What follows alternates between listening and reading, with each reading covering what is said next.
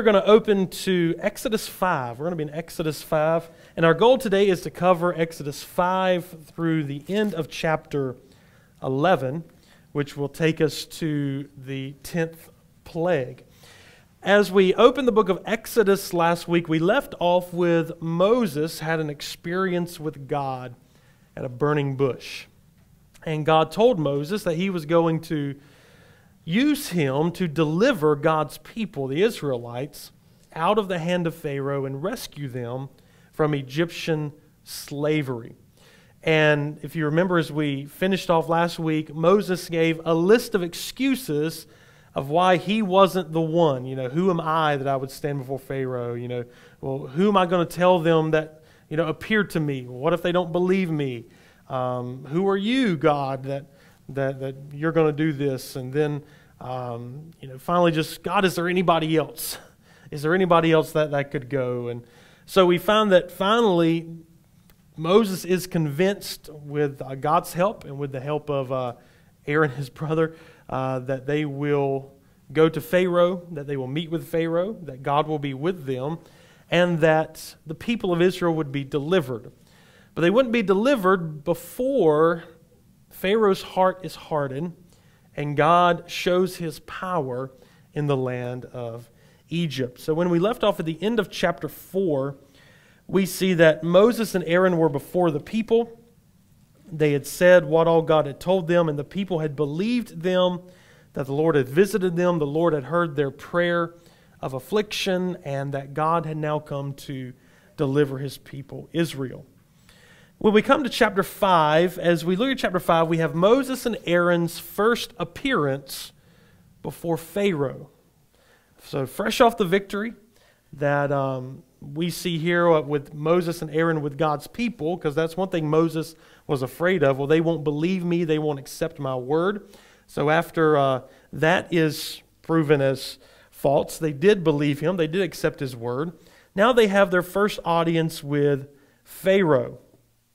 And they make their first demand on the basis of God. Our God has told us this. So in verse number 1, it says, Afterward Moses and Aaron went and said to Pharaoh, Thus says the Lord, the God of Israel. So their words are being backed by the Lord. Let my people go, and listen to how they phrase their request or their demand, actually. Let my people go, that they may hold a feast to me in the wilderness. So they didn't come out and say, let my people go, that we would be free, that we could go to our own nation. It was simply, let my people go, that we may go and hold a feast in the wilderness. And Pharaoh responds with this response by saying, I don't know your God. I don't know your God, and no, you can't go into the wilderness. Get back to work. So as Moses and Aaron demand Israel be free to hold a feast in the wilderness, Pharaoh responds, I don't know your God. Get back to work. And then as he thought about it, he said, in fact, I'm going to make your work more difficult. So Pharaoh says, well, I'm going to tell the taskmasters that where they've been providing you straw, which straw was used in the mud mixture for the bricks to hold all the materials together to make them stronger. And obviously the Egyptians had been supplying Israel with the straw in order for them to make bricks. But now Pharaoh says, I'm not going to provide the straw anymore. They're going to have to go and find their own straw and still make the same number of bricks. So I'm going to increase their workload, make it harder for them to make bricks, but yet still maintain the same amount of bricks, which is going to make their work much harder. So in chapter 10, he goes to the taskmasters, and the taskmasters enforce Pharaoh's orders. When we come down to the middle of that chapter in verse number 15 through 21, the foremen for Israel now question Pharaoh and Moses. And now one of Moses' fears is going to come to pass. Namely, who am I that I could stand before Pharaoh? Well, he did stand before Pharaoh, and he said, Pharaoh, God says, let my people go. And Pharaoh says, no, get back to work, and I'm going to make it harder. So now Moses is like, okay, I'm obviously nobody now in Pharaoh's eyes. But in verse 19, I want to read this in verse number 19. The foremen of the people of Israel saw that they were in trouble when they said, "You shall by no means reduce the number of your bricks, your daily task each day." They met with Moses and Aaron, who were waiting for them as they came out from Pharaoh. And they said to them, "The Lord look on you and judge, because you have made us stink in the eyes of Pharaoh and his servants, and have put a sword to their hand to kill us." So not only did the request or the demand fail before Pharaoh, now the own Israelites are now angry with Moses because Pharaoh has now made their work even more difficult. And then we see that as the foreman questioned Moses, and Pharaoh himself, now we find out that Moses turns around and questions God. So in verse 23 of chapter 5, Moses turned to the Lord and said, "O Lord, why have you done evil to this people? Why did you ever send me?" He's like, "See, God, I told you shouldn't have sent me. I told you, God, from the beginning, this was a bad idea. Why did you ever send me? For since I came to Pharaoh to speak in your name, he has done evil to this people, and you have not delivered your people at all." God, you said you're going to deliver your people. This didn't work. I told you so. God, this is terrible, and you're doing evil. And so Moses is in a bad spot just after this first meeting. Then we go to chapter 6, verse 1, and honestly, chapter 6, verse 1 should be attached to the end of chapter 5. But anyway, chapter divisions weren't inspired. They were placed there later. But the Lord said to Moses, "Now you shall see what I will do to Pharaoh. For with a strong hand he will send them out, and with a strong hand he will drive them out of his land." So God's response is, just wait and see.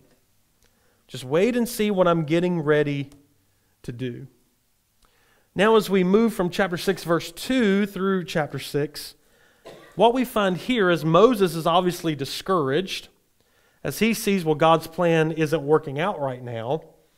As he's turned to God to blame God for this, God again gives Moses his divine call and the assurance of what he's going to do. So this entire section from Exodus chapter 2 all the way through chapter 7, verse 13, Exodus 6, 2 through 7, 13, reads like a repeat of chapters 3 through 6. So when you're reading chapter 6 and 7, you say, wait a minute, we've already gone through this before. But this is a repeating of Moses' call and commission. Moses is demoralized and needs a bit of encouragement. By reminding Moses of his experience at Sinai, God is assuring him that nothing has changed. This might be the shot in the arm that Moses needs, this reminder. When God says, "I remember what I said, Moses. I remember the promise I made. I also remember what I've called you to do, and it will all work out in the end," is basically what God is saying by repeating this call. So if you notice the insets here, the first thing we see is that God reveals the divine name Yahweh to Moses. So chapter 6, verse 2 is paralleled back with chapter 3, 13 through 15. The second thing is God announces that God has heard Israel's misery. He's heard their call. You see the parallels between 6:5 and 3:7 and 9. God tells Moses what he is to say to the Israelites. Then we have God also tells Moses what he will say to Pharaoh. Then Moses complains that he is a poor speaker. So we've seen this before. Aaron will be Moses' mouthpiece. Chapter 7, verses 1 and 2 say. And then a reiteration that God will harden Pharaoh's heart in 7, 3, and 4. So we really do have this retelling or repeating, this reassurance that Moses, nothing has changed. Everything is still the same, and nothing is different. Then in the middle of chapter 6, we have a genealogy that is stuck there. If that's just it seems out of nowhere that there's a genealogy. Again, we have a good story going on in verses 13 when the Lord spake to Moses and Aaron, gave them charge, Egypt, and then we have a genealogy that seems to be stuck right at the end of chapter 6 in the middle of this conversation between God and Moses. But the genealogy is the only thing in the chapter that isn't a repeat of an earlier episode of the burning bush. The writer interrupts the flow of the story on purpose with a list of names to make sure we don't miss the fact that Aaron and his brother Moses are from the tribe of Levi, and therefore essentially they are acting as priests between God and Israel. So a lot of times, as we've seen in Genesis, even as we see here, as we will see later in the book of Chronicles and many other places, genealogies, even though they are tedious to us, they are there for a purpose. And it's usually to bring the reader back to confidence, either confidence in who they are as a people, confidence in what God has done. It brings them back not just to confidence, but to identity. This is who we are.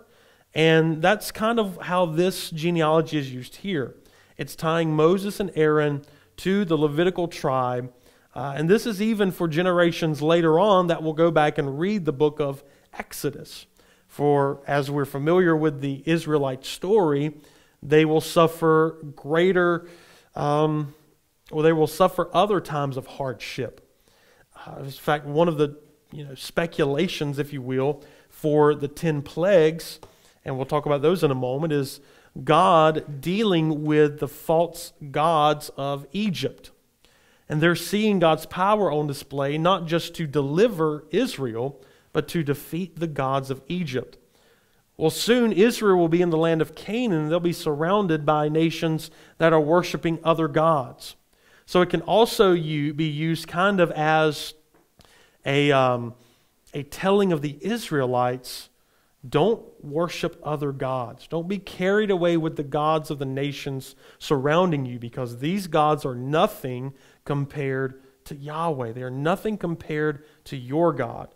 So the scriptures are even used to teach future generations. So, when you have the children of Israel go off into exile, in Babylonian exile, they will look back at the words of Scripture, and they will say, well, if God delivered His people then, well, God can deliver us back from the hand of, say, Babylon, or He'll gather us back out of the scattered nations of the earth. So, these genealogies can go back and replay. So in Chronicles, when there's a whole list going back to the very beginning, you find that list there is to give the people that are in a foreign land an identity of who they were before they went into captivity.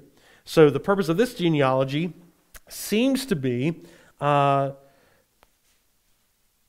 you go to verse 25, that these are the heads of the fathers' houses of the Levites by their clans. So the Levites would be priests, that would be mediators between God and Israel. And that's what Moses and Aaron are going to be. They're going to be mediators, if you will, between God and Israel. So again, it's bringing people back to faith, not missing this point that they are from the tribe of Levi, and therefore will be identified with priesthood.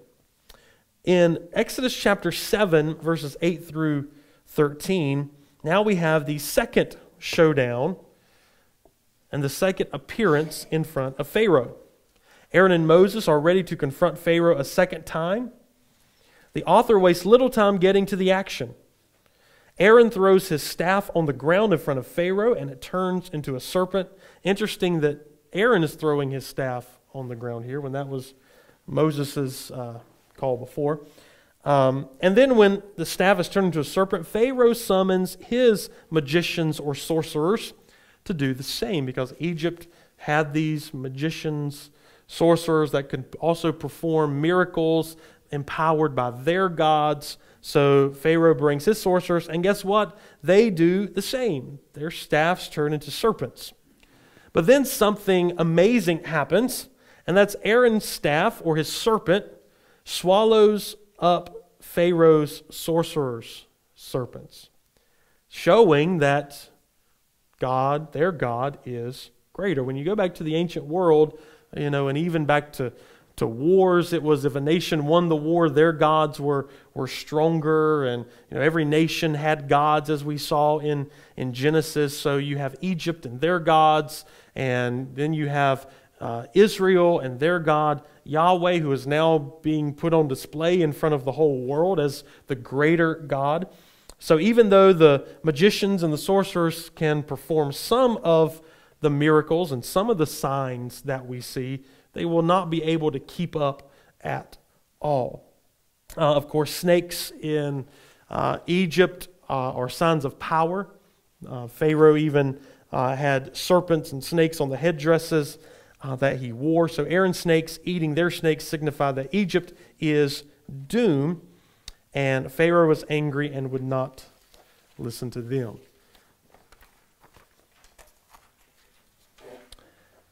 So then, after this second appearance before Pharaoh, whereas then Pharaoh's heart was hardened, which we are now told twice that God would harden Pharaoh's heart. When we pick up in 7:14, we start with the 10 plagues. Pharaoh, his heart is hardened. He refused to free the Israelites because at first he had no idea who Yahweh was, but he's about to find out who Yahweh is. And he's about to find out in a big way who the God of the Israelites is. And then he'll have a different opinion of Yahweh when this is all over. I put a note here because I like to kind of tie things back to Genesis, as we've seen. In Genesis 12:17, when Abraham and Sarah traveled to Egypt to find relief from the famine, Pharaoh unknowingly took Sarah, that he did not know was the wife of Abraham, and he was inflicted with serious diseases. This was a foreshadowing of what will take place here in Exodus. However, whereas the episode over Sarah was unpleasant for Pharaoh and his household, it was nothing like the experience of the later Pharaoh, who had to deal with the 10 plagues. So as this confrontation came to a dramatic climax, we see the struggle now is not just between national representatives, Moses and Pharaoh, but essentially against the gods of Egypt versus the God of Israel. And we're going to pick up on that in a few moments. But let's go through these 10 plagues. One of the first things that you'll notice about the 10 plagues, and I think there's a chart on the next page. We'll get to that. Go to the chart first. Go to the next page and there's a chart. The 10 plagues are structured in a certain way. There are 3 groups of 3, and then you have the final plague. And they're structured this way because of the headings that you see here. First of all, you have 3 series of 3. The first 3 plagues, blood, frogs, and lice or gnats, depends on your translation there. The first 2 in each series comes with a forewarning, that they will give Pharaoh a warning of what is coming. The third one in each series has no warning. It is just on surprise. So number 1 and number 2 have a warning. There is no warning on the third. The 4th and the 5th have a warning. There is no warning on the 6th. The 7th and the 8th have a warning. There's no warning on the 9th. And then the time of the warning, the first one in each series, it says, in the morning they went to Pharaoh, in the morning. The second and third one, we are not told of a specific time when the warning came. It's that way in each of the 3. In the morning on the 1st, 4th, and 7th, and no time indication of when the warning came on the 2nd, 5th, and 8th, and then, of course, no warning on the 3rd, 6th, and 9th. And then you have the instruction, station yourself, or stand on the 1st, 4th, and 7th. Go to Pharaoh, 2nd, 5th, 8th, and then none on the 3rd, 6th, and 9th. And then you see the agent, which, the first 3 are Aaron. 2 out of the next 3 are God, and then Moses on the 6th, and then the next 3 are Moses And then it all climaxes with the 10th. So, scholars have pointed out a literary form here that you find in the plagues here. Which at the end of the day, what does that mean? I don't know, but it's interesting to look at because it makes for a neat little chart. But it does show God as a God of order, and to me it shows that God is in control of this, and nothing is out of his hand. Nothing at all is out of his hand. So let's go back to the previous page and look at each of the plagues very quickly. So the first cycle of plagues. First one is the Nile turns to blood. This is from 7:14 to 7:25. And then it just gives a brief synopsis of what happens. Obviously, we can't read everything. Pharaoh was warned at the Nile.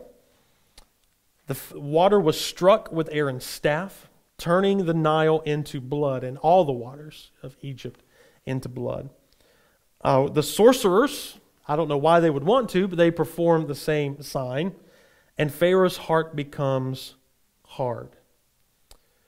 Secondly, we have frogs. Pharaoh is warned of frogs.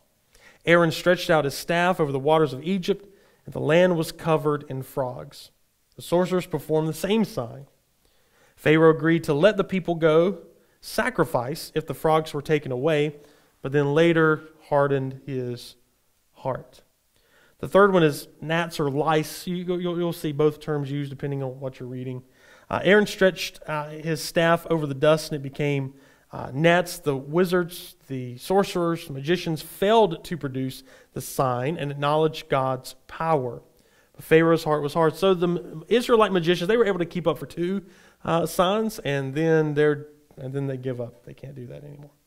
So that's the first 3: frogs, gnats, lice, and Nile turning to blood. The second cycle of plagues, the fourth is flies. Pharaoh is warned at the Nile in Goshen. The plague came. Pharaoh suggested they sacrifice in Egypt close by, but later hardened his heart. So I think altogether there's like kind of 4 concessions that Pharaoh was willing to make, but then ultimately his heart is hardened. Because if you remember, God said, I will be the one to harden Pharaoh's heart. Like with the previous incidences in Genesis, when a little hardship came to the Pharaoh, they let Abraham and Sarah go.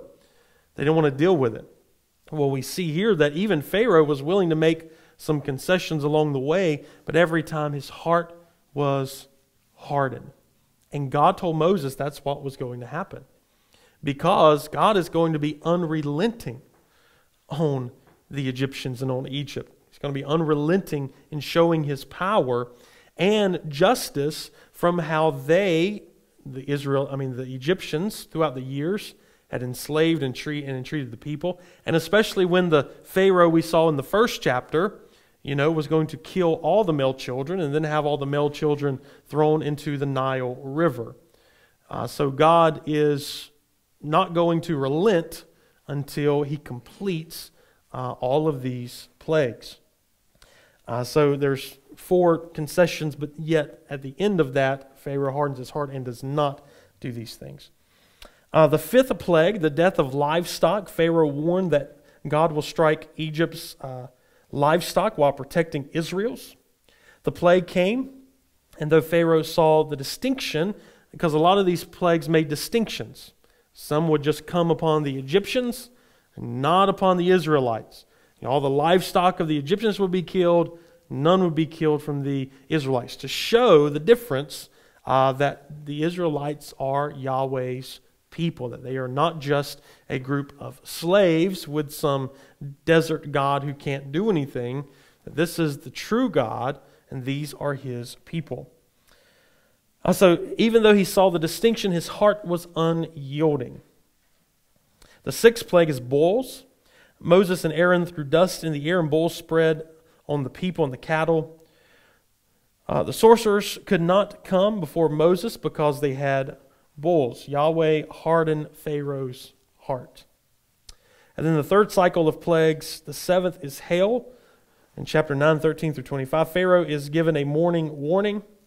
Moses stretched his staff to the sky, and the storm began. Pharaoh confessed his sin, and promised to let the people go if the hail was stopped, but later he hardened his heart.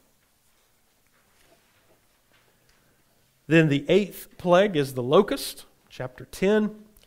Pharaoh was warned again. Pharaoh's servants asked him to let the men go, and Pharaoh suggested that only the men go and worship. Moses stretched his staff over the land, and the locusts came. Pharaoh confessed his sin and asked for the plague to be removed, but later Yahweh hardened Pharaoh's heart. And then the last in the 3 series of 3, darkness.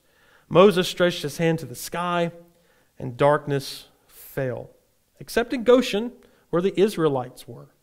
Pharaoh agreed to let go all the people, but not the animals. So another concession. But Yahweh hardened Pharaoh's heart. So you see the purpose here. And the purpose here is God's supremacy and power over the greatest nation on the face of the earth at the time and over their gods. Over Pharaoh, who was like a god and a god to Egypt, but is nothing compared to the God of the Israelites. And again, God is going to show that in a powerful way. So we looked at kind of the structure here. Let's go down to the judgments on the gods of Egypt, as we've talked about. The Egyptian magicians, initially able to mimic the plague sent by Yahweh, are quickly bested, and Yahweh's defeat of the magicians is tantamount to the defeat of the gods of Egypt. So, and I will just say this, because I'm pretty sure we touched on this in Genesis, but the ancient world is such an interesting world to navigate in and to read about it. It's nothing like the world we live in now, and it's nothing like the world when Jesus was on the earth. And when you're dealing with the ancient Near East, as you said, you have nations all around, and every nation had gods. So Israel has always had one God, Yahweh. However, I believe the scripture is pretty clear that even though Israel only had one God, they obviously, at that time in history, believed and recognized that there were many gods in the world. Every nation had a god. You know, even when we continue the story of Israel, when you read about Baal and the prophets of Baal, so you have this whole, cosmology system of ancient gods and pantheons of gods and divine councils of gods that they believed. So Israel at this time was not monotheistic. Monotheistic means the belief that there is only one God. They were not monotheistic at this time because they believed that there were many gods. However, they were what is called monolatrists. They believed that even though there was many gods, they believed there was only one God that was worthy of their worship and worthy of their devotion. And that God was Yahweh. So they recognized the existence of other gods of other nations, hence the gods here in Egypt. Even though later on, as the generations moved on and time moved on, Israel would become monotheistic. That they would not believe in their word, that there were other gods. They believed that there would only be one God, and that would be Yahweh, the God that they worship. Paul would go on to say that these gods that other people had in ancient Greece or whatever, he would say they are no gods at all. They are no gods at all. That they are all false, they are all dead, they are all powerless, they are nothing, that they are not even real. However, in the ancient world, that wasn't the consensus. The consensus was there are many gods, but our God is the greatest God. Even at the giving of the commandments, you'll find the first commandment, you will have no other gods before me. It's not put that there are no other gods, that there are no other gods before me. So it's interesting to read and see, and that's why, to me, the Word of God is so fascinating, because it is given in historical particulars. And the ancient world, thousands and thousands and thousands of years ago, is not like the world today. So that's why the Nile River was a god. That's why the sun was a god. So the first plague and the ninth plague were direct assaults against the gods that the Egyptians trusted in. The god of the Nile. The Nile is the central feature of Egypt at the time. It was their source of life. It was their source of identity. So for Yahweh to take authority over the Nile River and the god of the Nile is for him to shame the whole nation. And then you have, on the ninth plague, you have the sun god. So, the sun was a god to them. And for Yahweh to take control over the sun to bring darkness. It was a direct assault against these personal gods that Egypt had then. And of course, the 10th plague, being over Pharaoh that they saw and recognized as a god. So that's what we see going on here and playing here. Whereas today, we would say there are no other gods. If somebody's worshiping a god, that's something made up. That's not real. That there's only one God. Yes, we believe that there are fallen angels and demons and things like that, but they are not gods. So at least not in the sense of what we're finding here in Exodus. So it's an interesting world to read about and to think about and to look at the history of it all. And but that's what we're seeing played out here in Exodus. And what is it doing? It's giving victory to God's people. Showing that He is the God above what all other gods are. And we see that played out through the prophets of Baal, on up through the Old Testament. So in the two passages in the Torah, Exodus 12:12 says, God says, I will mete out punishments to all the gods of Egypt. I am the Lord. So while this is going on, and admittedly, while this is going on in chapters 7 through 11, we don't find direct references to these gods while they're going on. But the first reference that we do see is in Exodus 12:12, where we have the quote here, for I will pass through the land of Egypt, that night I will strike the firstborn, I will execute judgment on all the gods of Egypt. I will execute judgments, I am the Lord. So there is the recognition there. Then you go on to Numbers 33:4, distinctly states that the Lord executed judgment on their gods. Also, and I erased the reference because I was trying to fit it all on these pages, but it's in Jeremiah 24 or 41, something like that, where he mentions judgment against Egypt and their gods. In the apocryphal book, The Wisdom of Solomon, it's understood there that the plagues were a mockery of Egyptian paganism. So that's going to be very important, again, even as we move forward. Because when Israel gets into the promised land, one of the major no-nos is don't worship other gods. And what did they do? Well, they went and they worshiped other gods. So that's, a major no-no. And we see that even played out here. That would carry on even forward. We talked about the opening and closing calamities in this threefold series, the sun and the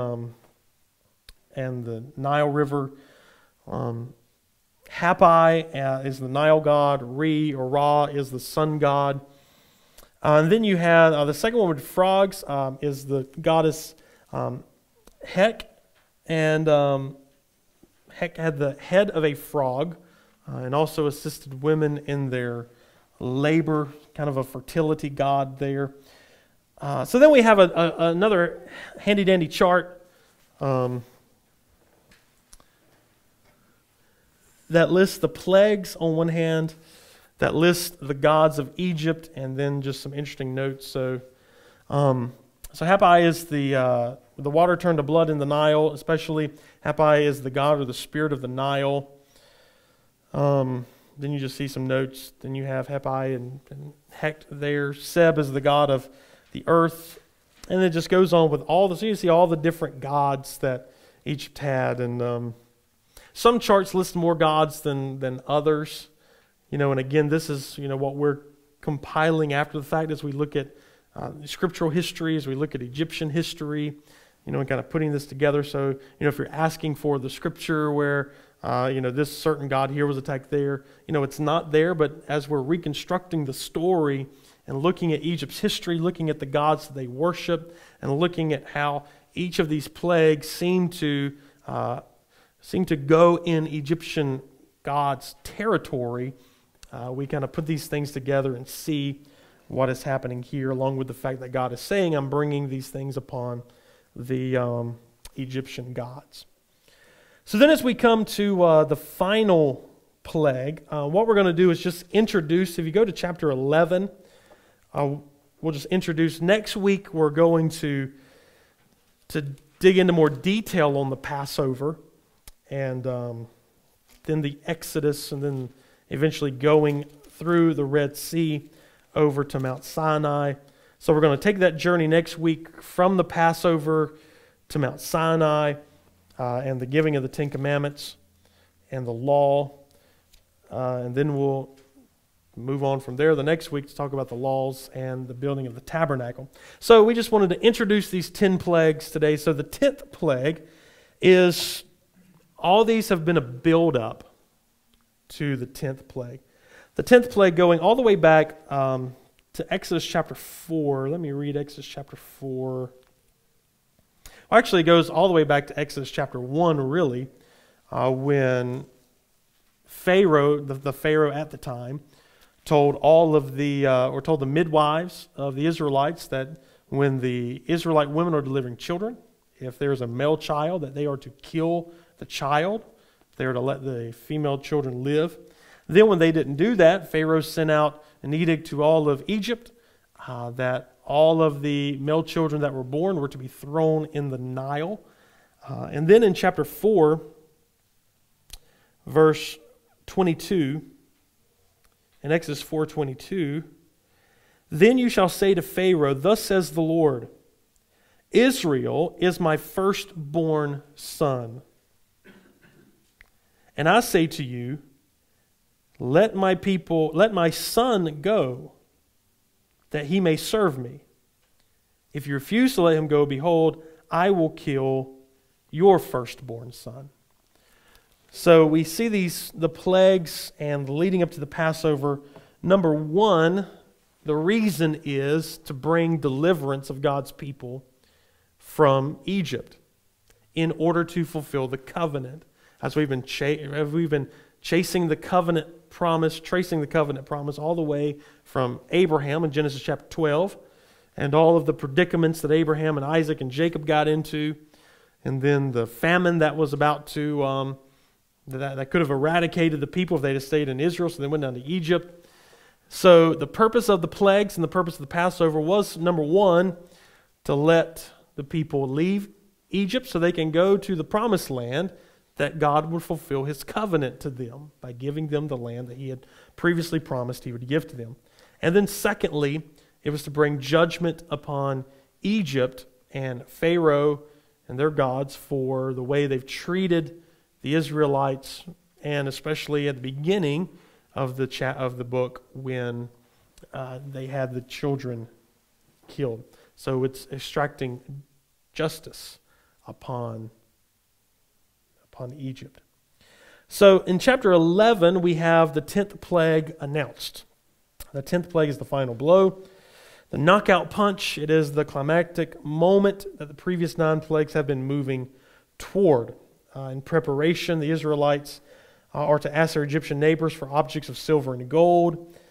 They would later, which the Egyptians, God gave them favor of the Egyptians, and they gave them silver and gold. And that would come in handy later when they were to construct the tabernacle, although they would also fashion false bull with these things.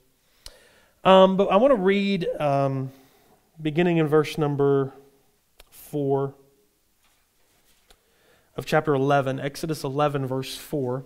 Just want to read a couple of verses here as we prepare for the 10th plague. So Moses said, thus saith the Lord, about midnight I will go out in the midst of Egypt, and every firstborn in the land of Egypt shall die. From the firstborn of Pharaoh, who sits on his throne, again as what God told him back in 4:23, even to the firstborn of the slave girl who is behind the handmill, and all the firstborn of the cattle. There shall be a great cry throughout all the land of Egypt, such as there never been nor ever will be again. But not a dog shall growl against any of the people of Israel, neither man nor beast, that you may know that the Lord makes a distinction between Egypt and Israel. And all these your servants shall come down to me, and bow down to me, saying, Get out, you and all the people who follow you. And after that I will go out. And he went out from Pharaoh in hot anger. Then the Lord said to Moses, Pharaoh will not listen to you, and my wonders may be multiplied in the land of Egypt. So we find here the foretelling or the announcement of this 10th plague, the death of the firstborn in all of Israel. So we're going to leave the cliffhanger there and find out what happens. I think we all know what happens. Spoiler alert, but we'll find out what happens next week in the preparation for the Passover, because there's obviously, as we know, there's so much symbolism there in the Passover between the blood and the lamb. So definitely don't need to get into that today. So you can prepare for that by reading the next few chapters about the Passover and the feast and how they'll keep that and remember that. And then we'll pick up in chapter 12 next week.